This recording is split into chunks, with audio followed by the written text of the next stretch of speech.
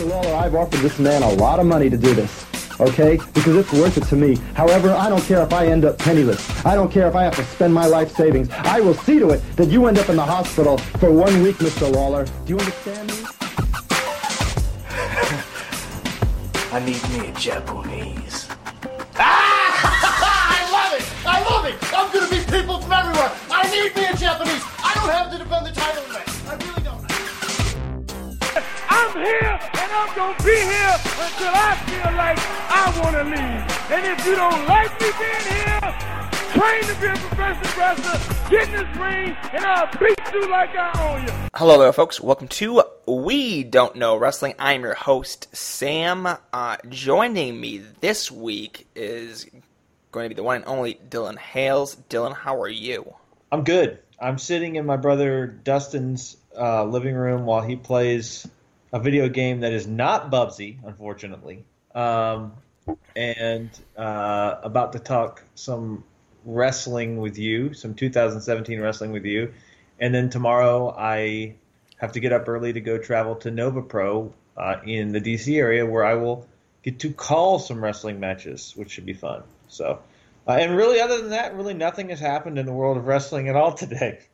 No, it's really an uneventful, no one's getting sued sort of day. Yeah, very quiet. It's very really excited to talk about some Evolve talent tonight on the broadcast. That were being overlooked for various reasons. So, did a couple episodes back, me, Tanner, Kwemudi, we did an episode on a whole bunch of mostly independent, as well as some Japanese talent.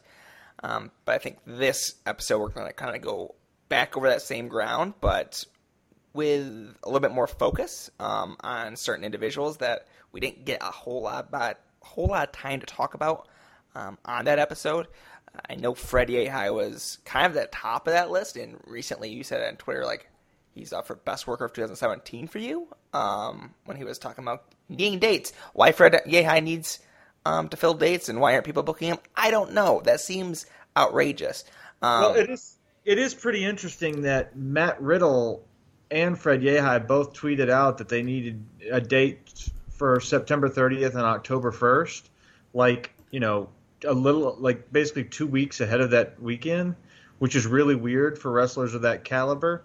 It's almost like there's a company they work for that has issues or something. I don't know, because that's really, really strange with wrestlers of that caliber. But anyway,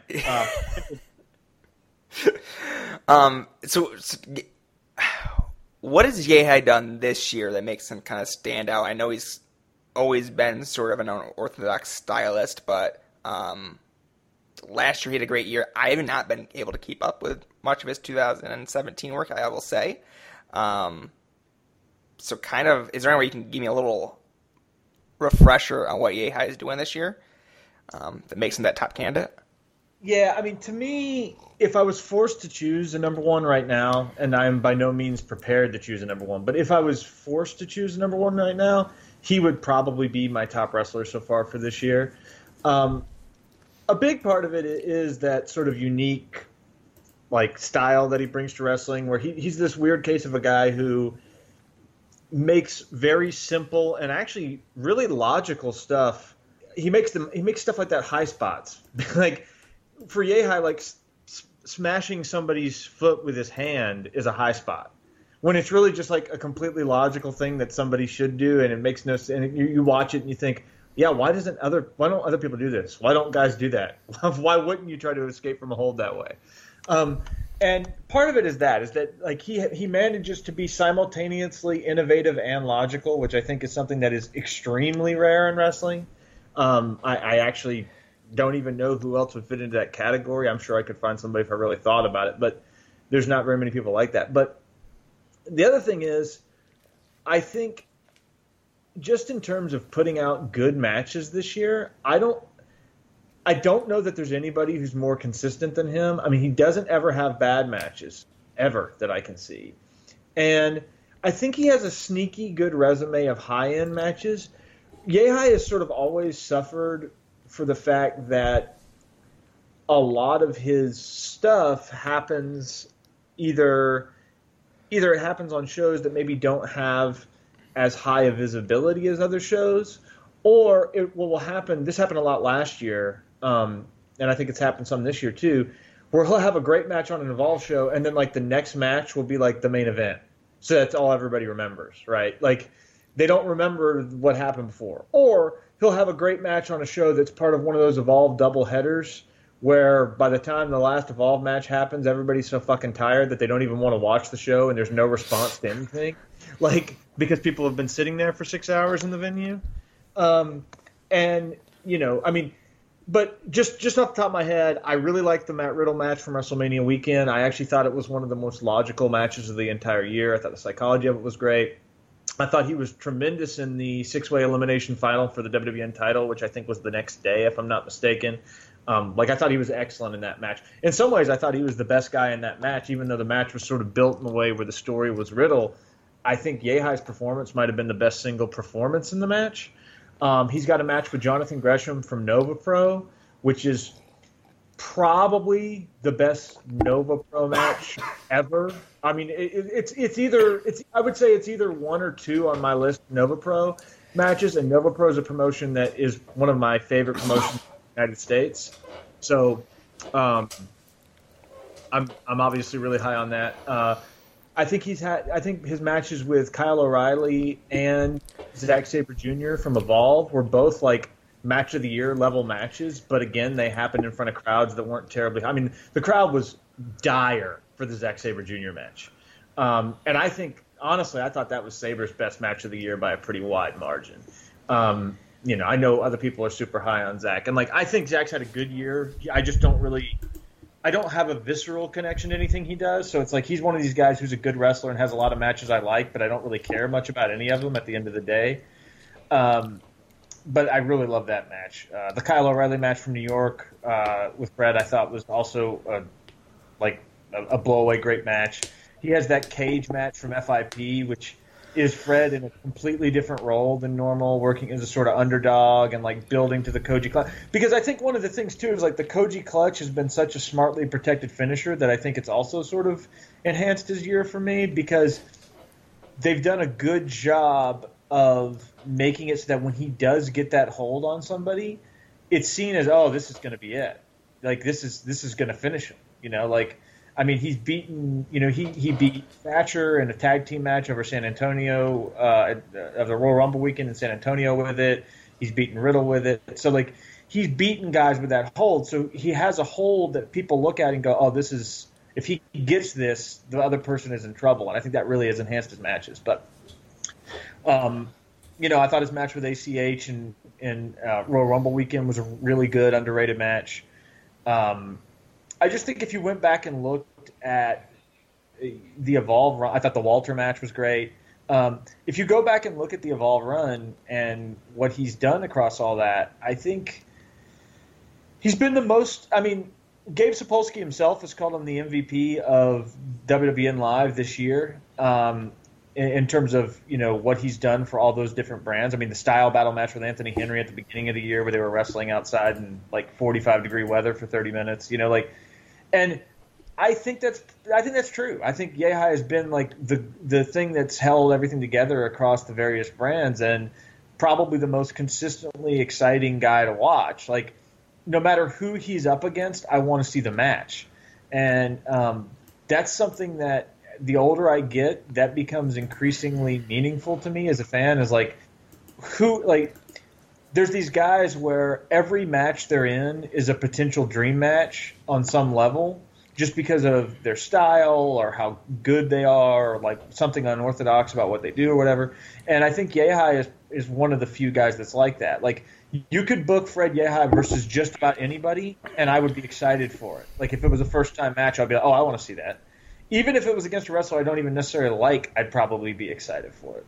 And there's not very many wrestlers like that out there. So I think both – I mean, I think probably the biggest knock on Yehi would be that, oh, well, he doesn't have that one, blow away, like, super top-end match. But I just don't think that's true. But again, I'm probably higher on, certain Evolve matches than other people are, and I've seen the Gresham match, which I think a lot of people probably haven't. So, but yeah, I mean, I think that to me, he's like the one guy that you guys didn't cover where I thought, come on. Like, because he's just been so consistently good, and he's also a guy where I don't ever see anybody say really bad things about Yehi. Like, people who don't agree on anything seem to at least all agree that he's really good. And that's another thing with contemporary wrestling is I don't think there's very many guys that are sort of universally thought of as good anymore. Like, there tend to be dissenters on almost everyone. And I feel like Yehi is one of the few guys where everybody sort of agrees, oh yeah, he's real good. And just having an idea of some things that are going to be coming up for him before the end of the year, I'm pretty sure that he's going to close the year really strong and have some other really interesting things come down the pike. So I expect that he will be a very, very strong contender for my number one when the ballots are due. So that pretty much gives a good rundown of Yehi. I have nothing against Yehi. I don't think the reason why we didn't talk about him was any part due to his skill or his production this year. I think the biggest issue is going to be where he's been wrestling. Evolve and the whole WWE system seemed like kind of a good place to kind of hop on here, but the game changer platform, FlowSlam, hasn't exactly panned out for a lot of folks, and that's going to create kind of a wall for people that want to check out Yehi. You're going to need to get this service. Or plop down $15 or whatever to grab the Nova Pro shows. It's going to be a little bit harder to kind of seek out stuff if you don't do that, unless you're kind of just a dirty person and are going to hit up people for the XWT downloads, which I mean that's a route to go. Go for it if you want to. Well, I hear what you're saying, but how weird is it to think that Evolve is a show that people aren't watching, right? Like, Style Battle and FIP is one thing, but it's just weird to think that Evolve is a show that people aren't watching, and they're watching other stuff. Like, in lieu of Evolve, I mean, I guess my question would kind of be, in lieu of Evolve, what are people watching, right? Like, where is the juice? I mean, obviously for a certain segment of people, it's New Japan. That's clear. I mean, that isn't me. I basically don't even watch New Japan at this point. It's not even because I think it's bad. It's just I have more enjoyment from watching indie wrestling, and it's gotten to the point with me with New Japan where every single time the praise for a match is so strong that if I watch it right away, there's absolutely zero chance it's ever going to be even in the universe of the amount of praise it got for me. So I just as soon wait 6 months to watch the stuff when I can watch it on my own terms and not have to deal with people saying it's the greatest match in wrestling history or some crap. Like I think the turning point for me with New Japan this year, even though I ended up watching everything basically through April, I think the turning point for me with New Japan this year was when I said that Kenny Omega and Okada at the Dome was a very good match, and people literally criticized me and trolled me for weeks because I didn't say it was the best match of all time. I'm like, okay, you can't, like, calling it a very good match is treated like Holocaust denial to these people, so that tells me all I need to know about them. Yeah. At that stage, it's like, all right, I just don't want to deal with this. A little 6-star fear there? Yeah, well, yeah, a little 6-star fear. So we all get that every once in a while. There's a point where it's just like, okay, fine, I get it, but that's fine. I get that a lot of people watch that, and I get that a lot of people watch WWE and are super into that. That's cool. And you and Devin and Frey, or excuse me, New York Mike, did I think a very good job. Particularly Devin and New York Mike, you really didn't do anything. No, I didn't do anything. I was along for the ride. They did a very good job running down everything that's gone on in that promotion. But in theory, Evolve would be like the next place that you would go to if you were an indie wrestling fan right now, as far as like a singular place to check out a lot of the top guys or Well, whatever. if you're checking out New York Mike's Twitter feed, you're going to find out the next place is Progress that you're looking at. Progress is a wholly owned subsidiary of Wrestling Entertainment. So, and I don't even say that as a jerkish comment. I mean, look, I'm not. Let me be clear. I don't think Progress is actually owned by the WWE, but it's pretty clear that they have a very tight relationship, and probably a tighter relationship than we even realize. So I have no problem calling them an indie. I don't think that's out of the question. But I don't think that to me.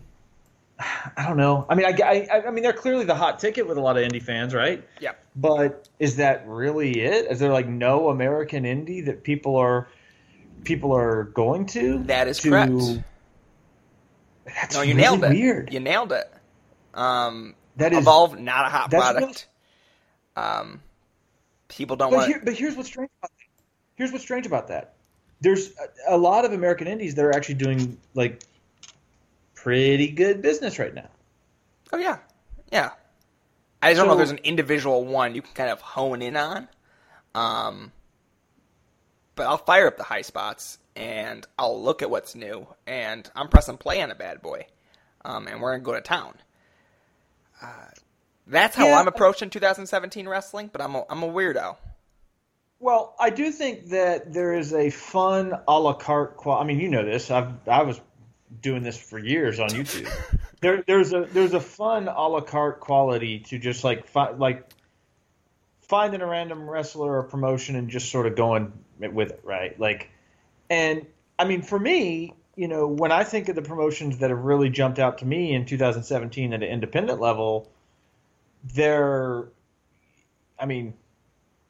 Glory Pro jumps out to me, Nova Pro jumps out to me, and CWF jumps out to me. And CWF's on a free platform. You can watch weekly whenever you want, and neither Nova or Glory Pro, I guess, is technically part of High Spots, but the shows get released a little bit after the fact. Nova is part of Powerbomb, but so far they've only uploaded shows from earlier in their run. Yeah, fuck you, kid. I got issues. So, I mean, I get it. Look, I just don't. I work with Powerbomb. I think it's a great service. I think there's a lot of utility to it. I think you should do some of your decade in indies or whatever the hell that gimmick is. Post on some of the older stuff that's up there because I think there's some stuff that you'd like. But it's the stuff that's going on with Flow Slam has really, I think, illustrated that there is a way to do a bigger streaming system, but it's probably not the way that a lot of people would ideally want, because money is a real thing. You're not you can't just say I'm going to do X and then will it into existence. You have to have an infrastructure for it. You have to have you have to be able to convince people that it's a smart and sound decision to do certain things, and I don't know, it's tough. But I'm not about people making good business decisions. This is professional wrestling after all. I want people to sink money in to provide cheap wrestling that's real good that comes to my screen. That's all I want. Sam wants a company to be open for 6 months, but them all to be good shows. Exactly. So that's what more could you want? Good shows where the promoter bankrupts himself and then ends up in a hostage situation that the police have to deal with months later when he can't pay his rent. There's always another moneymaker around the corner, That's the dream. So, I mean, I do think some other I think Anarchy does a lot of good stuff. I think Anarchy is a super fun show. I think everybody should watch Anarchy, and I'm not just saying that because, I'm a Powerbomb.tv guy. I really think, it's a super fun indie that does indie wrestling different than other shows are doing. But, and they put on some really good matches of completely different styles there that you'd see a lot of other places. But it is just kind of weird to think that in the States, there's not really that single unifying indie right now, if we sort of accept that Evolve's not where a high visibility place for people, like, and it's really crazy because if you were at Mania weekend, and obviously we were, I sat right next to you for some of those shows. It was clear then that Evolve was nowhere near as hot as, say, Progress, but I don't feel like if we rewind to Mania weekend, I don't feel like it's the same thing now. Like, you know what I mean? Like, I feel like at that point, Evolve still felt like the unifying theme of U.S. Indies, right? Like that was like and it's just slowly since April, I feel like slowly over the course of the last 6 months, that's just sort of increasingly been less and less so. And I don't even know when the exact turning point was. It just slowly over time, it just feels like that's been less and less so. And I don't know if it's that you've got other services like Powerbomb or like HighSpots that are cheaper than FlowSlam that offer tons of different content from a lot of different places, where Flow seemed to have put pretty much all their eggs in one basket. I don't know if that's it.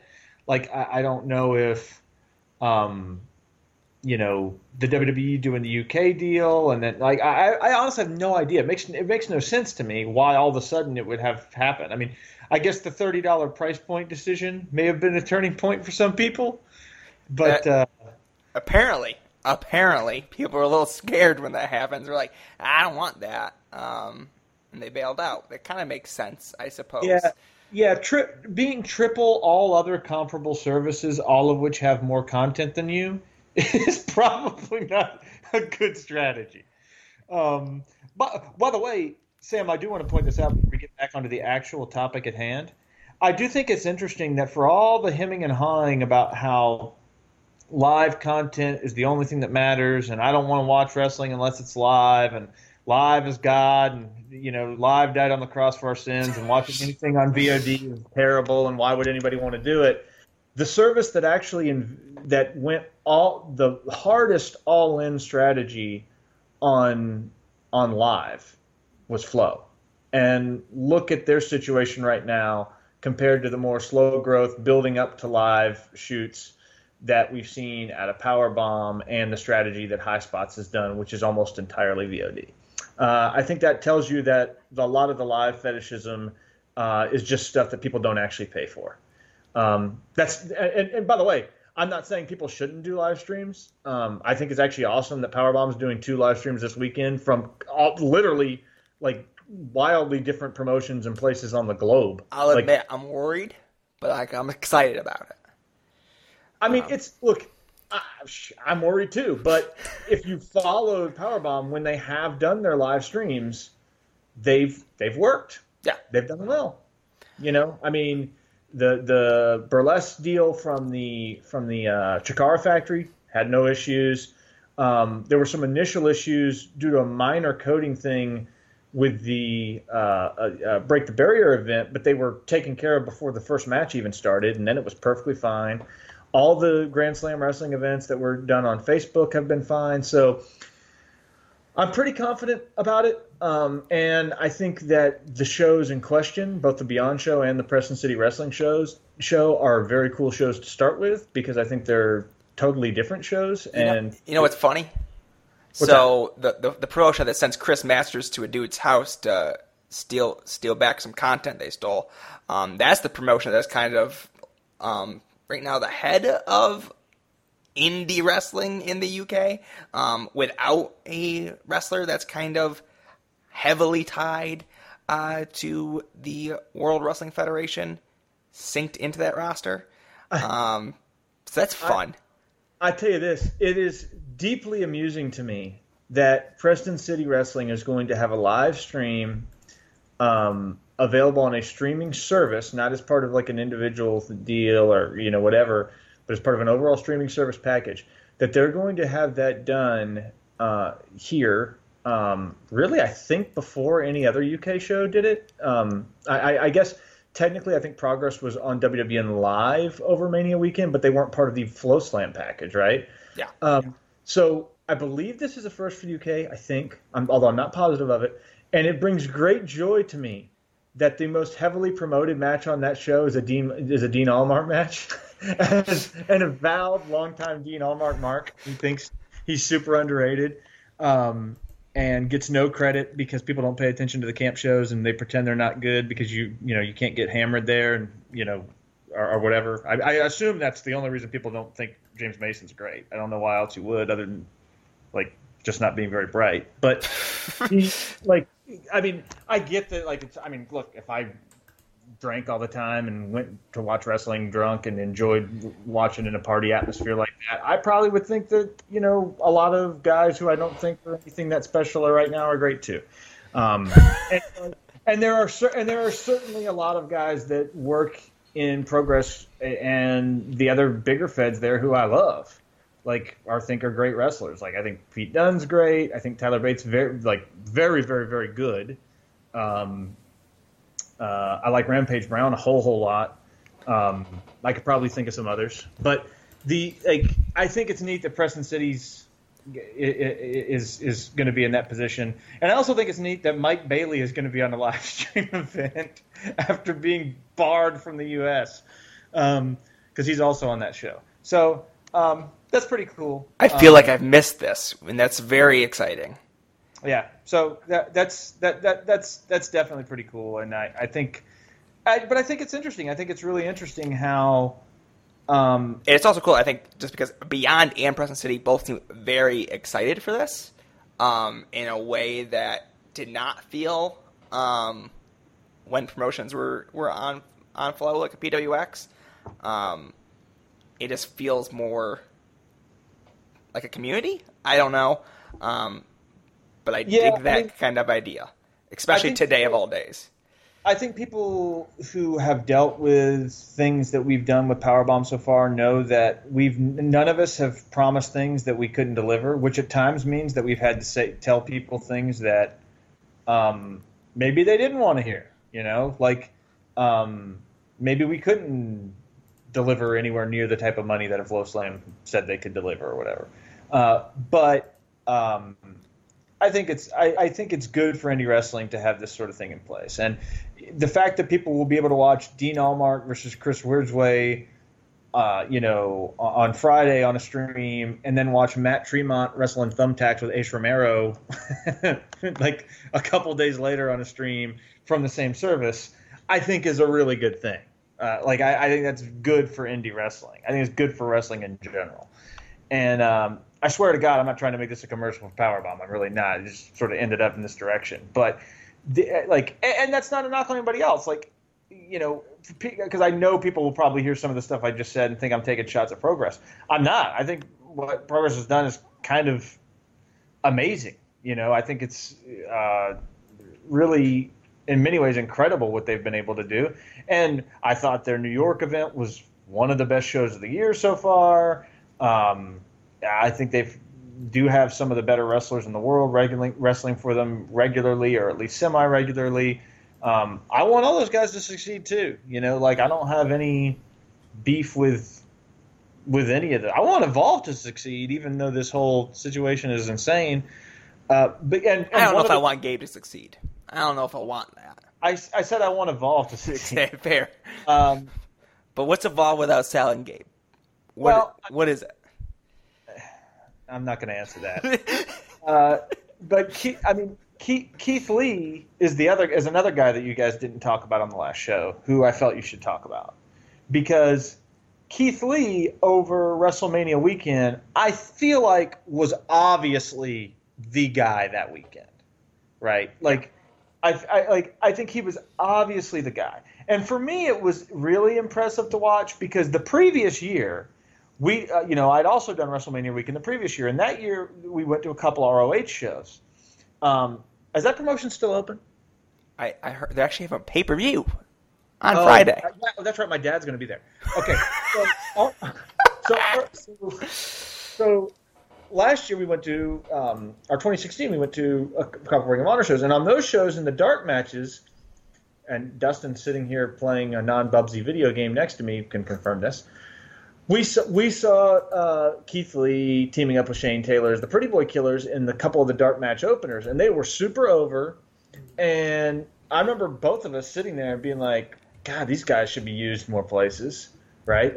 It was really cool to see that from that WrestleMania weekend and then see the progression Yeah. to the next one. Yeah, because you fast forward a year, and Keith Lee was like the guy this year. You know, you could argue that some of the booking decisions with him over Mania weekend were odd, but from a match perspective, I mean, the Dijak match was incredible.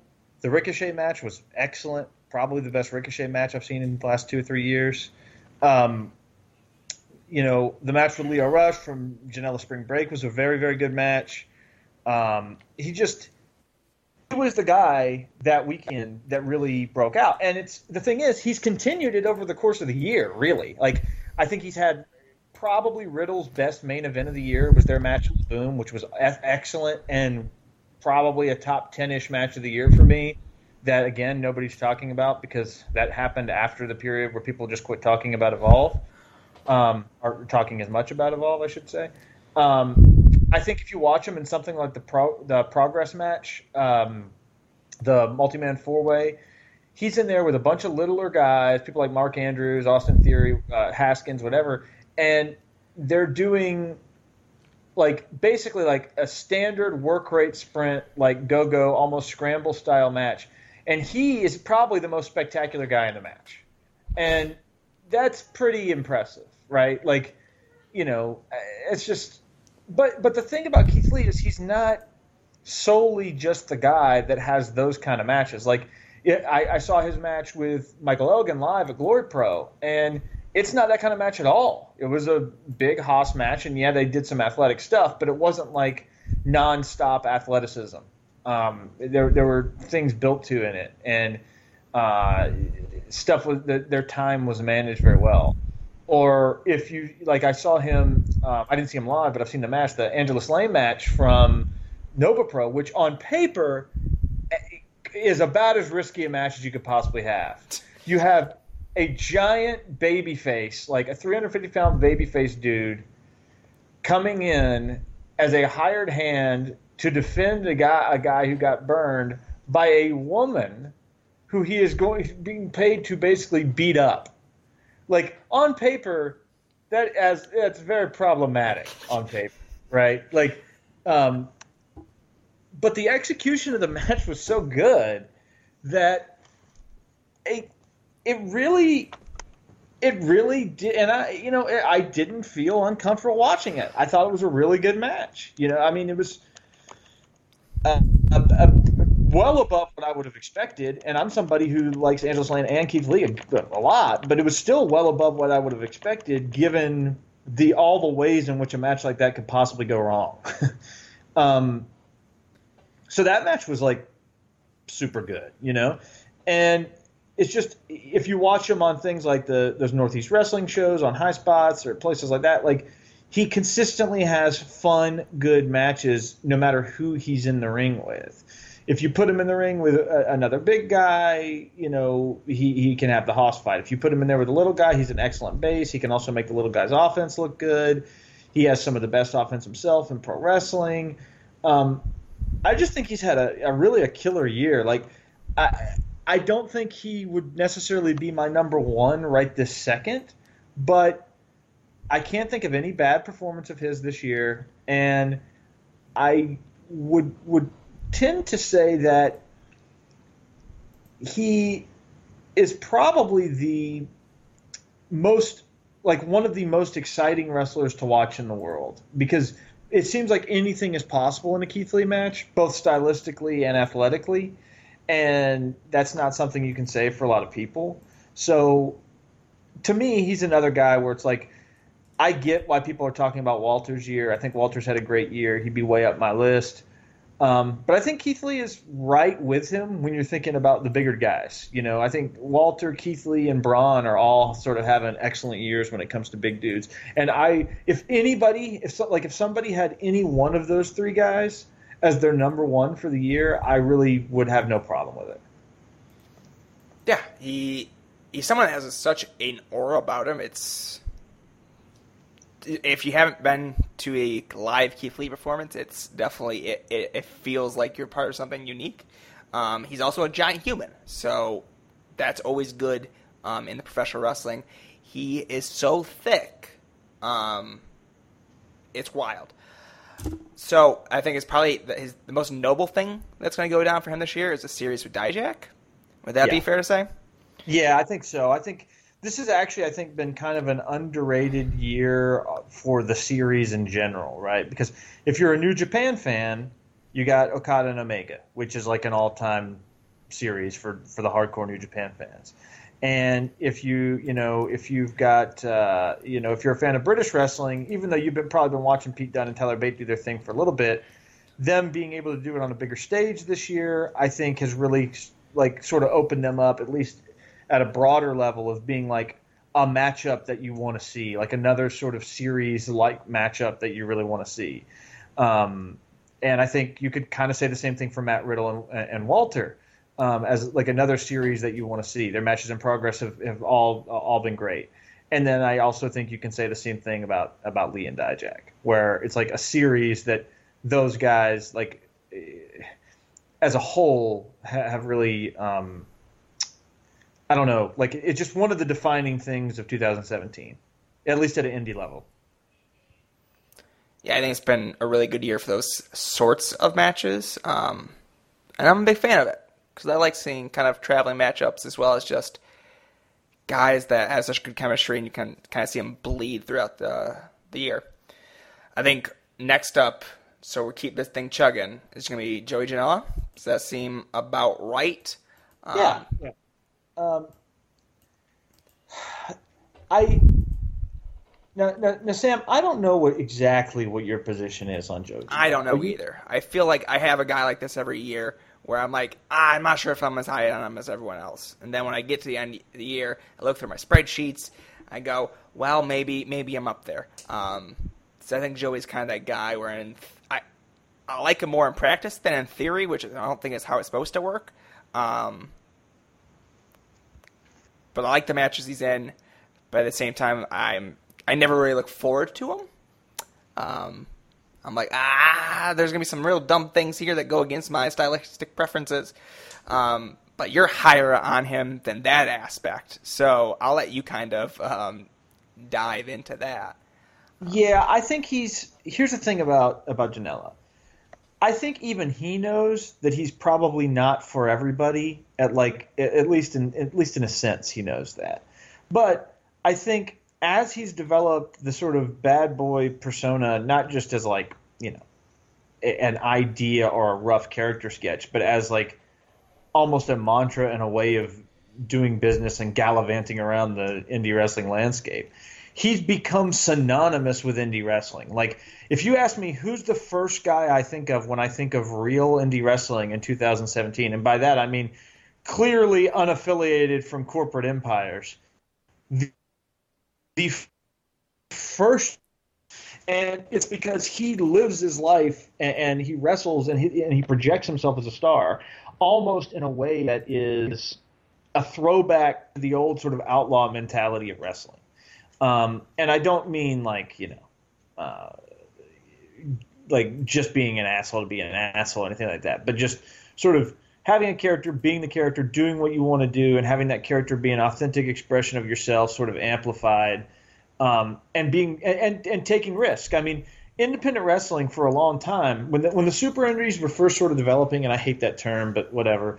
When they were first developing, so much of it was about guys taking risk and doing crazy things. Like if you go back and watch early Wildside, it's all sorts of crazy risk, from crazy angles to crazy move choices to crazy stipulations. That's what it is. And you could say the same thing for early Combat Zone or early JAPW or whatever. I mean, you could say it for all sorts of those promotions from that early era of what I sort of view as the modern era of indie wrestling. And I think that era of indie wrestling is kind of dead and is being replaced by this weird sort of indie wrestling that we have now, where I don't know where we are, where you've got some indies that are kind of affiliated with corporations or bigger brands on some level, and then you've got some indies that are sort of reverting back almost to a territory model. And I just think we're in a state of flux right now. I think it'll work out, but it's a state of flux. But the thing is, Janela being a throwback being almost like his generation's Trent Acid or something, for lack of a better way of putting it, I think it makes him stand out more as a performer. And it makes it where he's a totalistic sort of wrestler. And I don't think, like, aside from maybe somebody like Nick Gage, who would be another example, I don't think there's very many totalistic pro wrestlers where their social media, their gimmick, their wrestling, like all of it kind of comes together in a package that is easy to understand and is easy to gravitate to, or to oppose for that matter, if you don't like him. But I think he's just such a well-defined guy in that sense.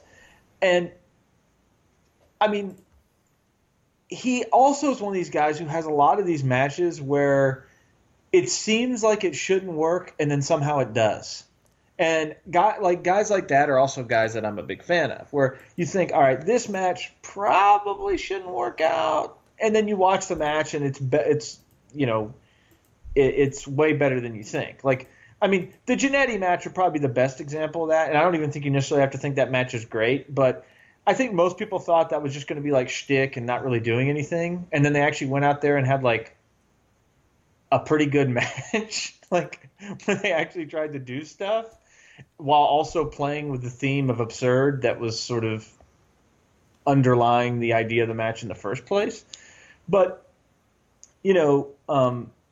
he's a show stealer, period. Like, if you go back and watch his match with Jimmy Havoc from that Progress New York show, he went out to steal the show. That on that night it called for him to wrestle a certain style, so he wrestled a certain style.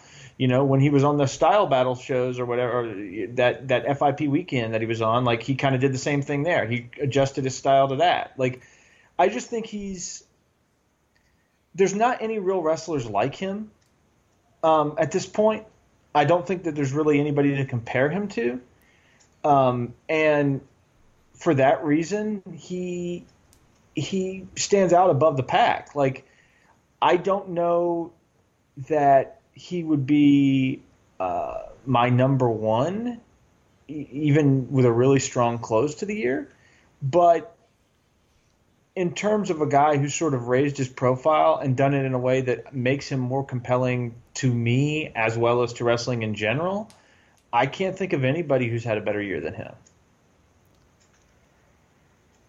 Yeah, I think a lot of people should watch the Darby Allin match, which I think is kind of just a straightforward Joey Janela match. It's kind of like, when I think of Joey Janela, that match is now kind of going to be the epitome of what I'm thinking about. Whether I thought it was a great match or not, kind of irrelevant to that point. When I think of Joey Janela, I think of creativity. I think of some real dumb bumps that I appreciate, because you know what? I like the bumps. And doing things that you're not going to see typically in these matches. Doing twists on things that other wrestlers just aren't doing. He just happens to do it with weapons a lot of the times. He can straight wrestle, but I don't know if that's kind of his strong suit. But he's had a really good year, I think, as far as kind of mixing it up and just being different, which kind of goes a long way in 2017, where everyone feels, or most people feel, real similar to each other at a core level. So, what's next? I got somebody that we didn't go over in our pre-analysis that I do want to talk about, because this person is somebody who I'm really high on, who I think can be polarizing to some people, but I think he's had a tremendous year, and is somebody who I think has also raised their profile too. That's Curt Stallion. I think Stallion is like, he's probably my top 10 right now. Like, I just feel like he's a guy who, like, if you were to ask me who's my favorite person to watch live this year, I think my answer is Curt Stallion. And I think the reason why is when he has an innate energy to him when he comes through a curtain at a wrestling show that makes you immediately gravitate to him. Even if you know he might do things in the match that drive you crazy, that aren't necessarily to your aesthetic taste, he always manages to get over, and he has just an innate quality to immediately connect to a crowd. Like when Southern Underground Pro decided to bring him in and make him a top guy, I think there was an idea, that he would work out. But I also, for my own self, and yeah, I'm involved with that promotion, but for my own self, I thought, okay, he's not a local guy to this area. I know he's really good at connecting with people, but is this going to work at that level? And he's like so far and above the most over guy there, it's insane. And if you go to a Glory Pro show, which I have a few times this year, he's probably the most over guy on those shows or close to it. And they're bringing in huge names, and Elgin is, obviously right there, right? So it's like he just, at SCI, I didn't know how he would, when we brought him in there, I honestly didn't know how he was going to do in front of that crowd. I figured he'd do well. I would say, no disrespect to anybody else on the show, because I think everybody got over and did well, to be honest. But I feel like he got over as well as anybody on the show other than maybe Riddle. He just immediately connects with people. And as a sprint wrestler in the year of the sprint, Kurt Stallion is really good at that style. If you watch his Erie match from the first Glory Pro show, it is incredible. Absolutely amazing performance. Probably gained more from losing that match than he would gain from beating a lot of people. I think his matches with Myron Reed across various indies are really good. He's got some stuff from Proving Ground Pro this year you can find on YouTube that's really good. I think he did very well for himself at SCI. I thought it was very revealing that when he was in the ring with Riddle, it got a reaction like there were two superstars in the ring. And that's not easy to do when you have one guy who's clearly on his way up and isn't at that star level yet in the eyes of a lot of people. I think his match with Kyle O'Reilly at Glory Pro is probably one of the most underrated matches in all of wrestling on the planet in 2017. I thought it was excellent. I think Stallion sells better than almost anybody in wrestling. I know some people don't like the Hulk up comeback spots. I'm not the biggest fan of the world of them at all times either. But there is something that works with me to a degree with the way Stallion does it, because you've got this guy that looks like Kendall Windham, hits like Stan Hansen, constantly takes punishment, but he's always in the fight. And I just connect with that on some level that's hard to explain. He's just had a lot of really good matches this year.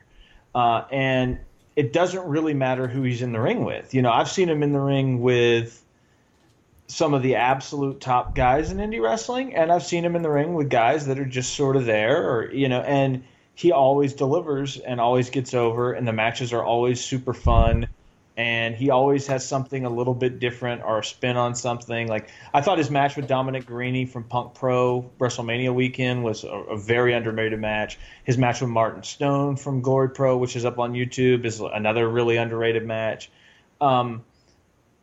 Maybe he doesn't have that single, like, oh my God, this is a match of the year level performance, but he's kind of a compiler because he's got so much good that I almost don't think it matters that he doesn't necessarily have that one sort of kick you in the teeth, like unquestioned classic. And as long as, Michael Elgin keeps sort of emphasizing him at Glory Pro, he's going to get those chances. I'm really excited to be able to see his match with Sanjay Dutt tomorrow night at Nova Pro. I think that has potential to be a great wrestling match. I wanted to mention him because I'm probably higher on him than a lot of people are, but I do think he's had a demonstrably great year. And in terms of guys who have elevated themselves over the last year, I don't think there's too many people you could rate higher than him. I appreciate you discussing Big Mike Surrogate Son. It's such a unique relationship they have. Keep putting that boy in good positions. I don't know if I have the same connection to Kurt as you do. I know a lot of people have that connection with Kurt, though. Which, on some level, it makes it harder for me to kind of grasp, because pretty much the most people that I see, the people most putting Kurt over are also the people that have put over Kurt on a personal level, which is cool, but also is like, where's that random dude from the UK who's going to put over Kurt? I don't know if I've seen enough sort of differing ideologies and perspectives on Kurt to kind of grasp where does he fall across the board. But right now, the certain segment of fans, he's definitely hitting home. Right now, for me, he kind of falls in that boat of having tendencies I really dislike. But up until I see those, he does a really great job, and I love it. But it's when he gets to those, I'm just like, well, maybe not for me.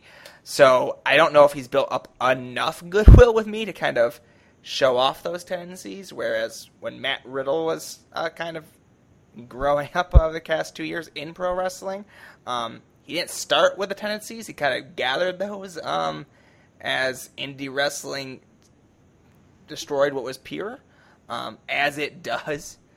So, one thing I do want to say, because there is sort of the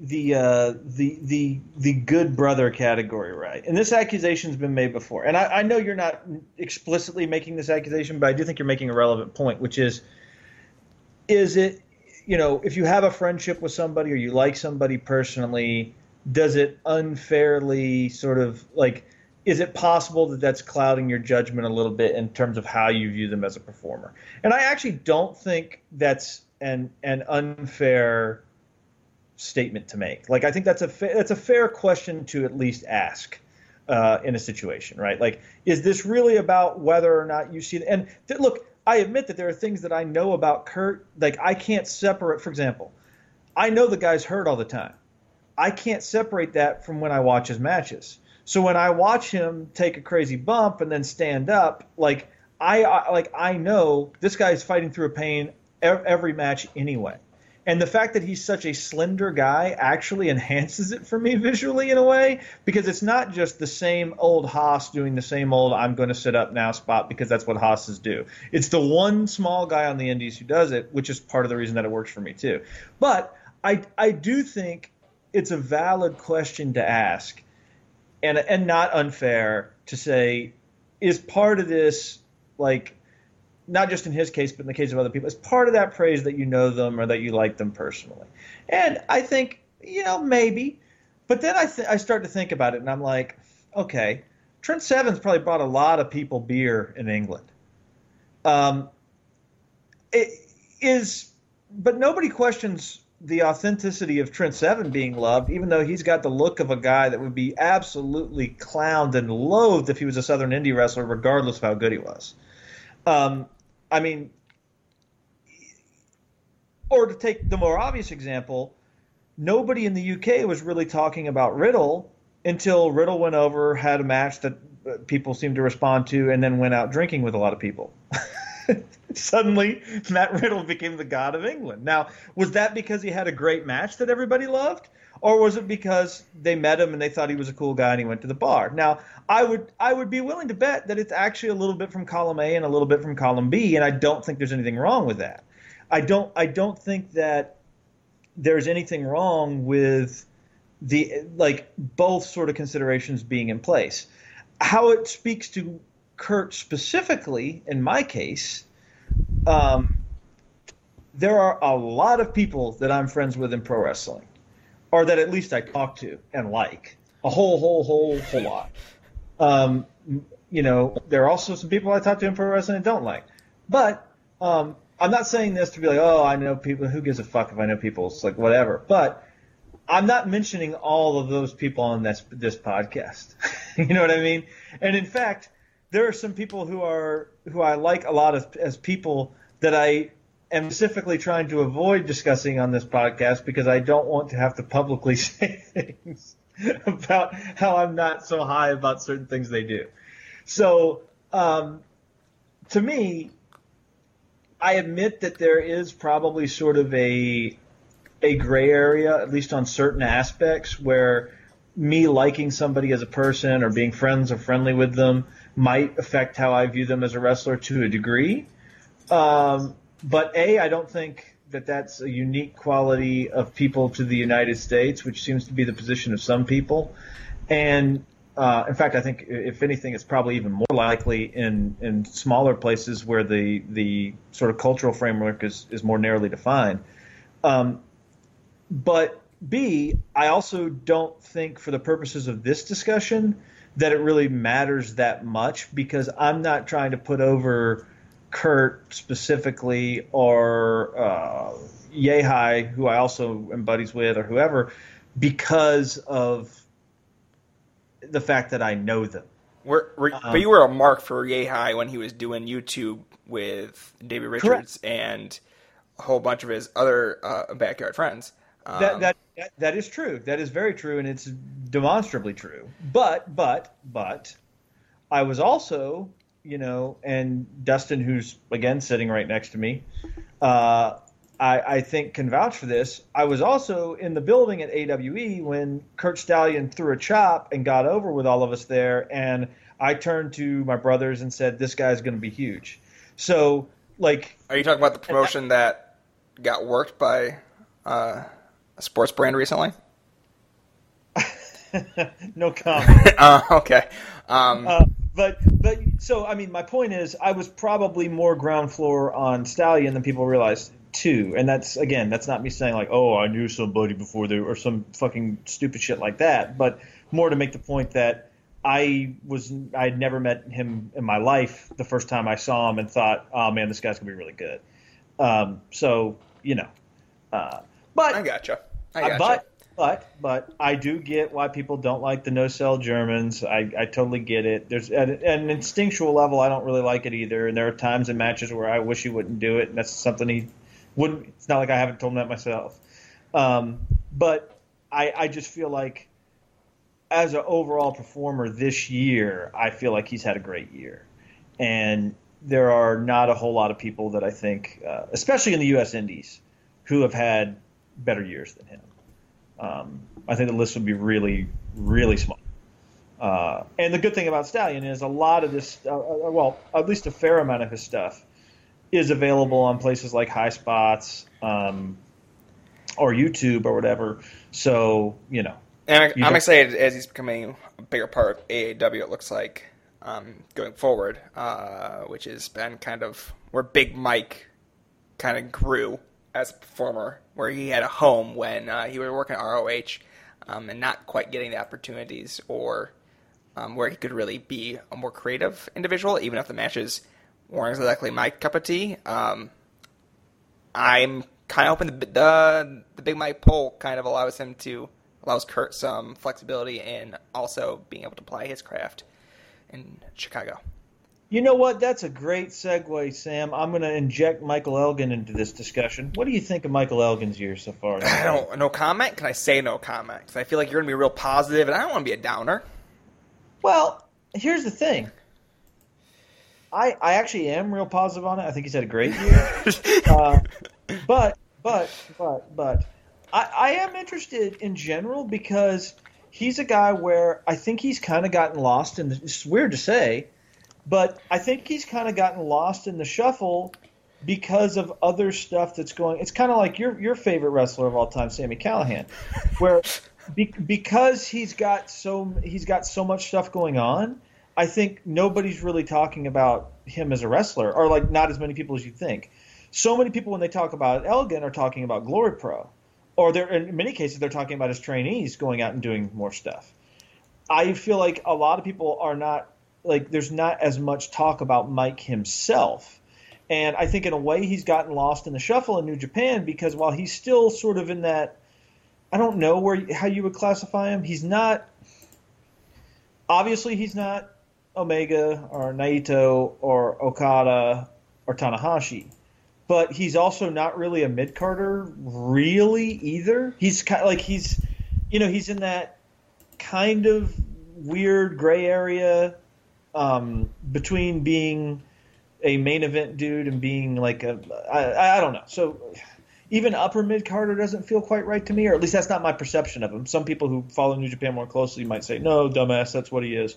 That's fine. But I think, I like the Omega match a good bit from the New Japan special. I thought his Naito match from earlier in the year is one of the better New Japan matches of the entire year, honestly. I like it better than most of the vaunted classics from New Japan this year, with the exception of the match where a guy almost died, which was legitimately great. Not because the guy almost died, though.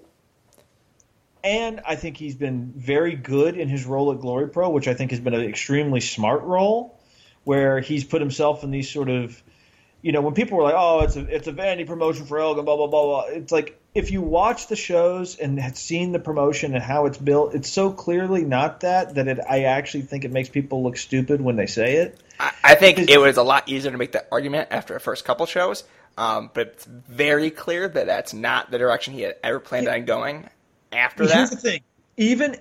Look, I went to the first show, okay, and I can tell you, when I realized that he was putting the title match on last over him and Riddle, I was like, this is a guy that gets it. He's using this show to build his students and to get these guys more experience and to basically solidify the St. Louis scene. And that is exactly what he's done. Has he booked himself against Cody and Penta and Riddle? Yeah. And he's also booked Everett Connors against David Starr. And he's booked Kurt Stallion against Kyle O'Reilly. And he's booked Myron Reed versus people like A.R. Fox and Ray Phoenix. So it's come on. Like, it is in no way, shape, or form is this a show that's been built with the only intention of Elgin getting matches against big indie names. And he's integrated himself into the tag team division. Yeah, and it seems clear to me that he used his name, which admittedly was a top name on the indies, I think by any standard, whether you think he's good, bad, or in between, and he used his name to build the credibility of promotion and get people loyal to a lot of the guys that he's going to be regularly using. And it worked. 100% it worked. So anyway, but again, we're not even talking about him as a wrestler. That's what we're talking about. We're talking about his booking philosophy. And I think he's kind of lost in that because I do think he's had some good stuff in AAW. I like the Sabre match a lot. I think you don't like it that much. I don't remember. No. I liked it a lot. It's one of the only Sabre matches this year that really stands out to me, to be honest. For me, it feels like kind of copy and paste of what an indie, super indie match structure. So it seems like something that would not be up your alley, admittedly. Here's the thing. Granted, you've grown soft on me, Dylan, over the past year. So Well, I wouldn't say that. I mean, some people might say that, right? I think actually going to more indie shows has kind of changed my opinion about certain things. If that makes sense. Yeah. But another factor is I actually think the fact that they worked that match that way is the reason I like it. I like that they didn't do the Zack Sabre Jr. special of, let's have 4.5 hours of mat work just so Zack can show that he can do holds, which we all know he can do, and there's really no reason for it. And, then let's go to the spot where, somebody does, like, the other guy does his obligatory thing for a minute, and then we go back to how is he going to escape from the 400 Zack Sabre holds. Like, some of that was there, but I don't think it was as much as you see in, say, an average Sabre Evolve match. The funny thing is, I tend to think all those matches are good. It's just I also think, okay, I know what's going to happen, and I liked the fact that it was more of a bomb throwing match. I liked that. It just. I don't know, but I also get why somebody might not like it.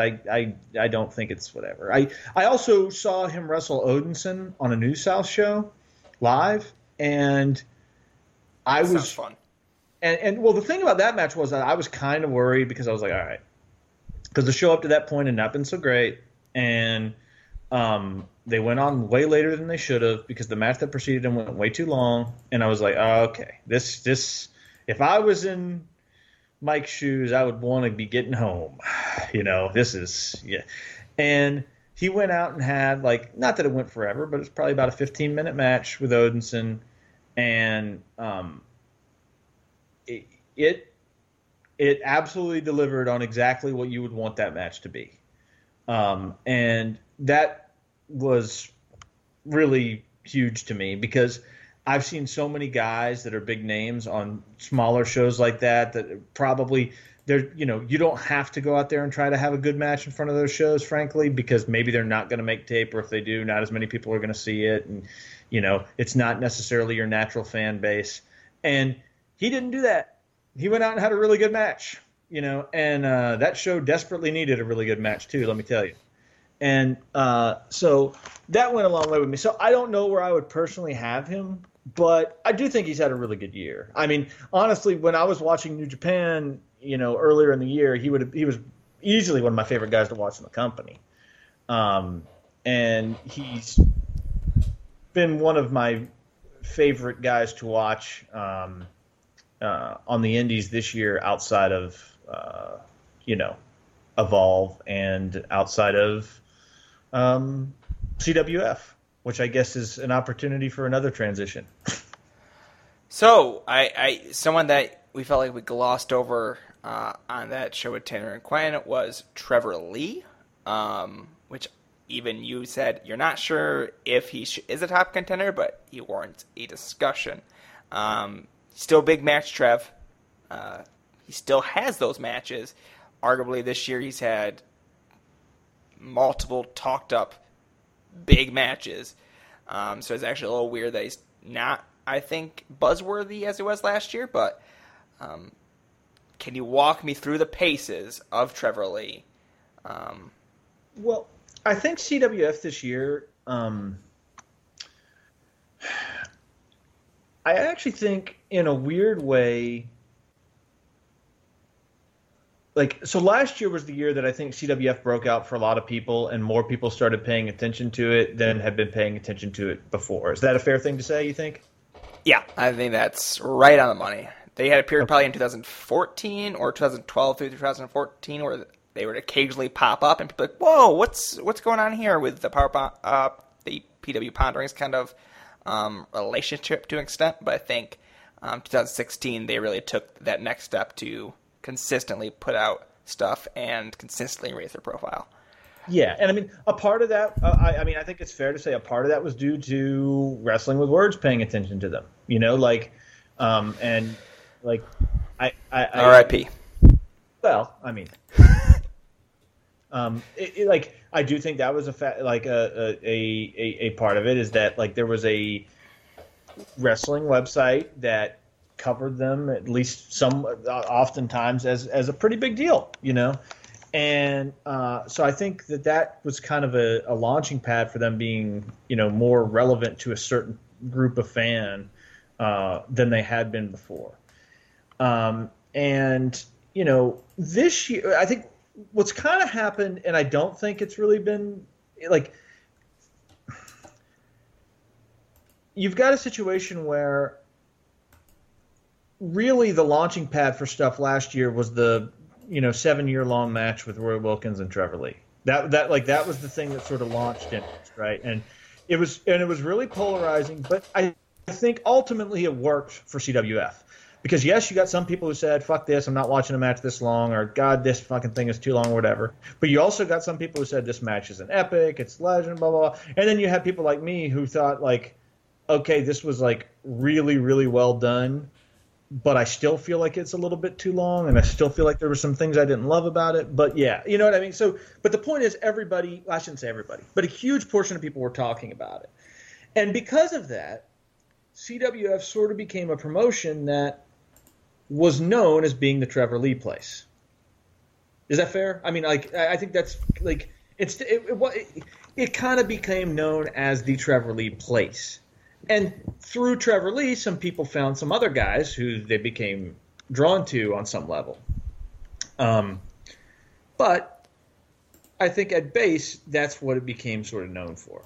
And he had a bunch of other defenses throughout the year that people really liked. The Andrew Everett match, Brad Attitude, Battlecade, good Eric Rowe match, all this other stuff. So coming into this year, CWF's had some momentum, and the Trevor Lee thing was on, a lot of people's minds. And, what's interesting this year is I feel like they're being talked about probably about the same amount or close to the same amount, although there's not the hub that Wrestling with Words was anymore.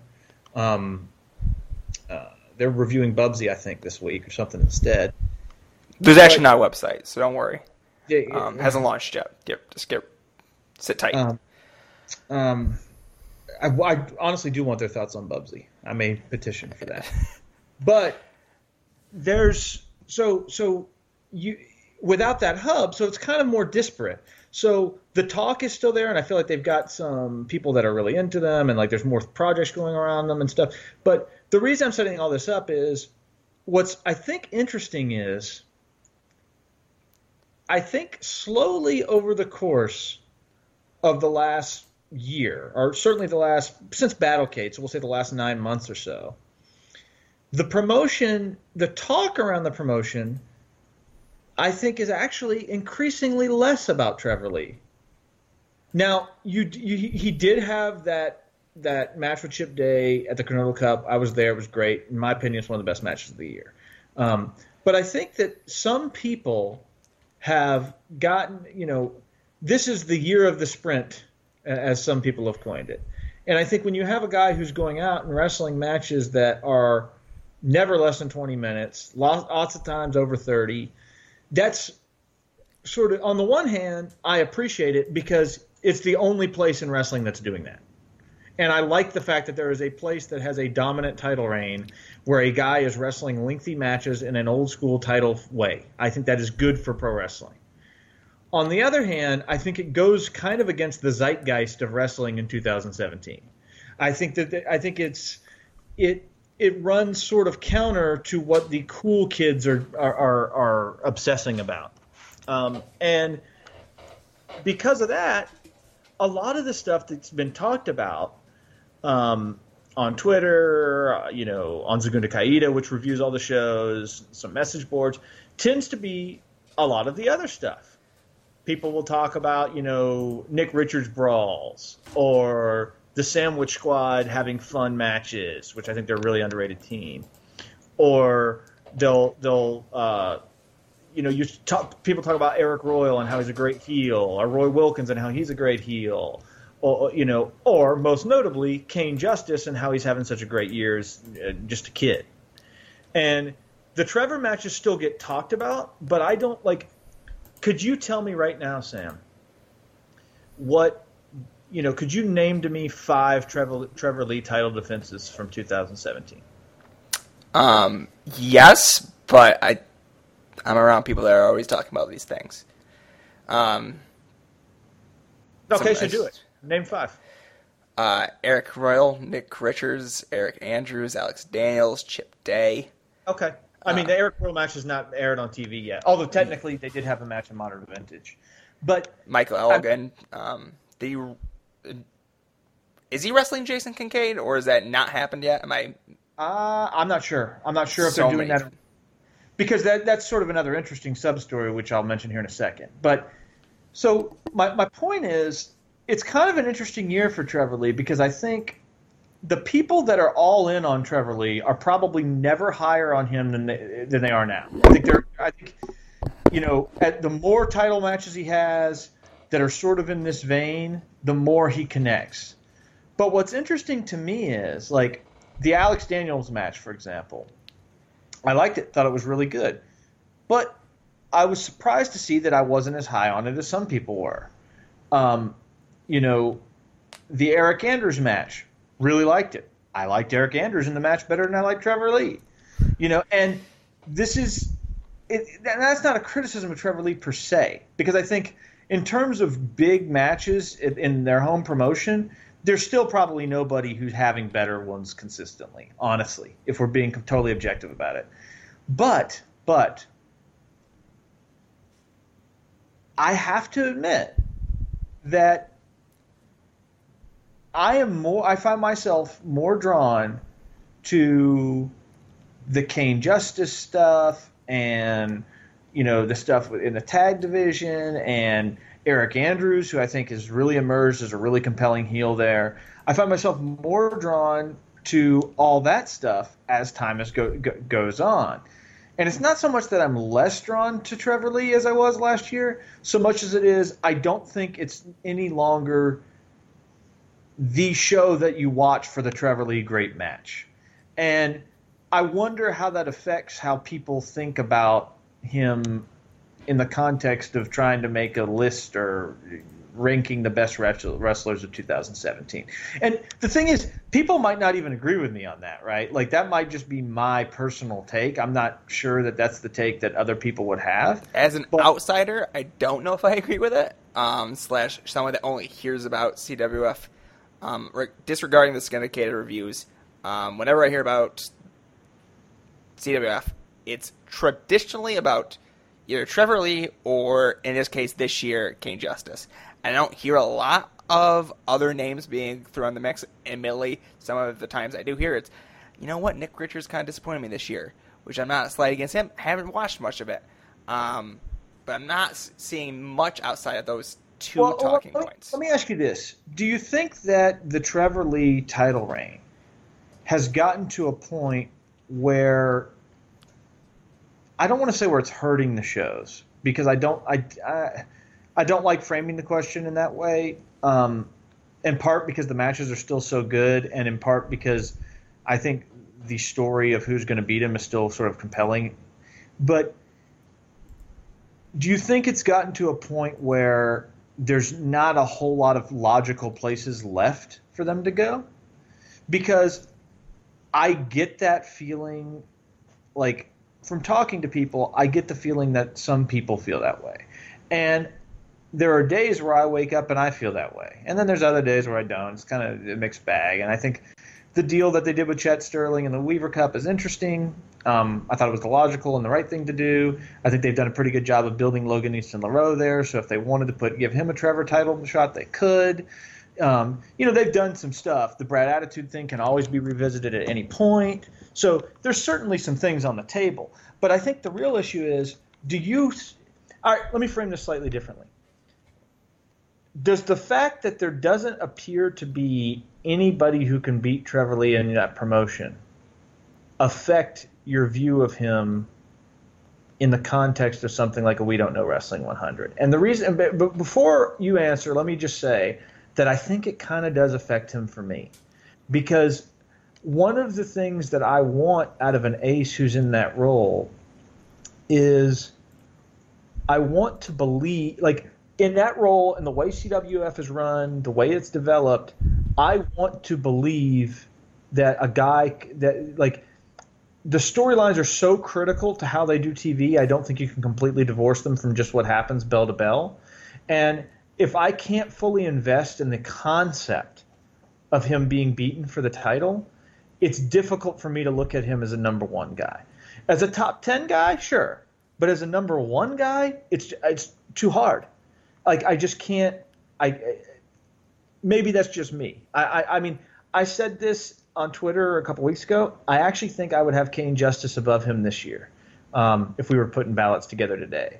And I could get into why in a minute if you want. But I do want to ask: does it affect you? A, do you agree with the premise, which is that there's no sort of where to, like, that he feels almost unbeatable at this stage? Or there's no obvious path to him losing the belt? And B, if that's true, does that affect how you view him for the purposes of this project? So, agree. I was listening to, like, there's an obvious path out of here if, let's say, Trevor got signed tomorrow. They had a month or two to figure out how they're getting the belt off them. I don't know how you could do it. I don't know the logistics behind that. As someone who does not watch CWF but reads every single syndicated CWF review, so I know the direction these shows go. I don't know how that would work. I think sort of along the same path is I don't know what would happen to that show if you removed kind of the chapter points of the Trevor Lee title defenses. Because that's kind of, in my mind, how you divide periods of CWF. Post Roy Wilkins is what's happening between the Trevor Lee title defenses. I don't know if anyone that's going to pick up that ball and run with it. I don't know if there is a next logical step as the person that can be depended on to deliver those types of quality matchups that sort of draw in people that aren't watching every single week. Okay, let me ask you this: assuming, just thinking about the guys who are in CWF now, not some abstract universe, like just take the guys who are CWF regulars or semi-regulars, and I would define a semi-regular as somebody who's wrestled at least 4 matches there this calendar year. If you gun to your head and you have to choose, because this is a very likely scenario where someone would be holding you under threat of death if you don't pick a who would you pick to dethrone him? You have to make a choice. Who do you pick? I have to make a choice? Yes. Or you die. That's the option. I would go with the person that makes no logistical sense and probably shouldn't be put in that position, but the only person that is getting the buzz, Kane Justice, because he's the only person right now that I'm hearing any talk about outside of the realm of Trevor Lee as far as CWF Mid-Atlantic goes.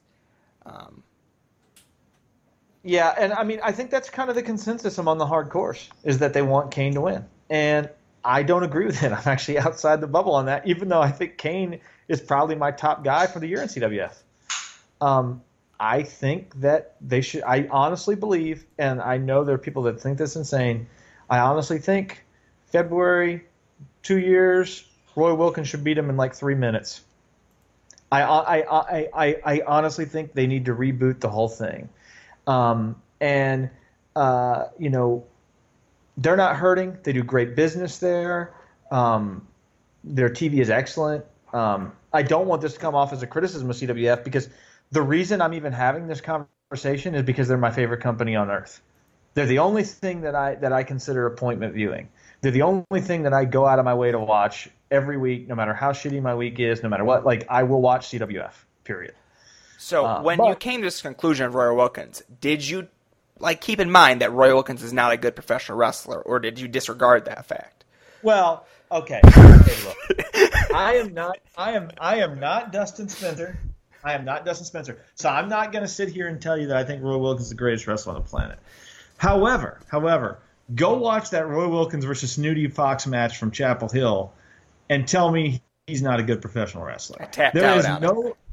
That match is the most amazingly simplistic, old school, awesome match in pro wrestling in 2017. It's really excellent. And to me, I get why people want Kane to win. I even sort of understand the arguments for it. I just don't really think that there's a good way to execute that argument that doesn't come across as shoehorning it in and just trying to do it to do something different. I mean, but Kane's had a great year. Are you watching the Kane Justice matches? Yes. I mean, both of the Dom matches were really good. Dom's having a great year too, incidentally. But in fact, he's super up here. But both of the Dominic Guarini matches were really good. The first one was great, probably the top 10 match of the year for me, or at least in the discussion. And then just the random matches on TV against everybody, like matches with people like Dirty Daddy or like Slade Porter that I love. And I don't know. I just feel like he's really the spark of the show, and he wrestles different than anybody there, and it's just I don't know. I'm very, very, very high on him in 2017.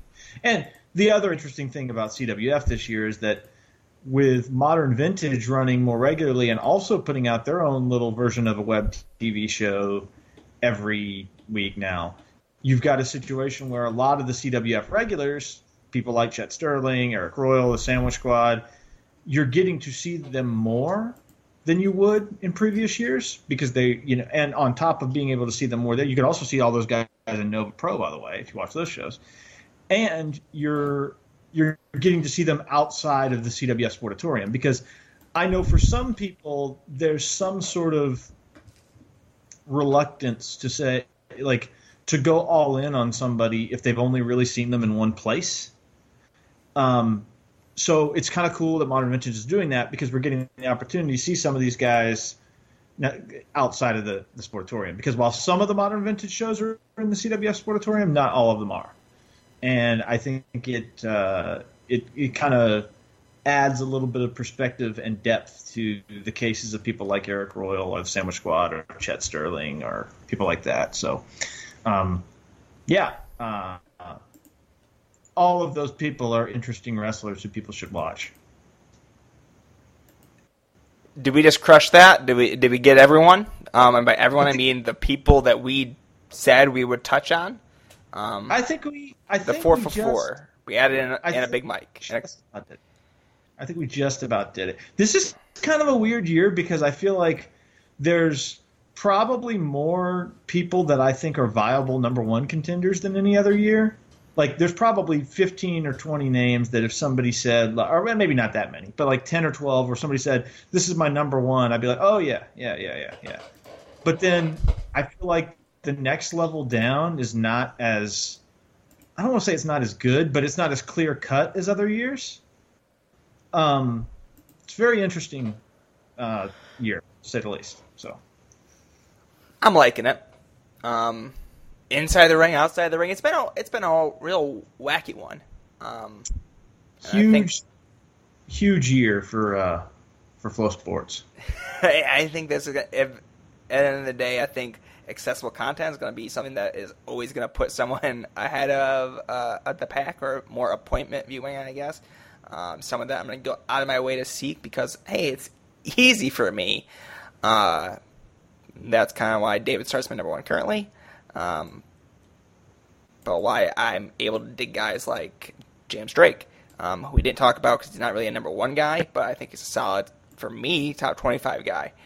He's having a great year. Yeah, he's having a great year. Watch that Ethan Case match that I talked about.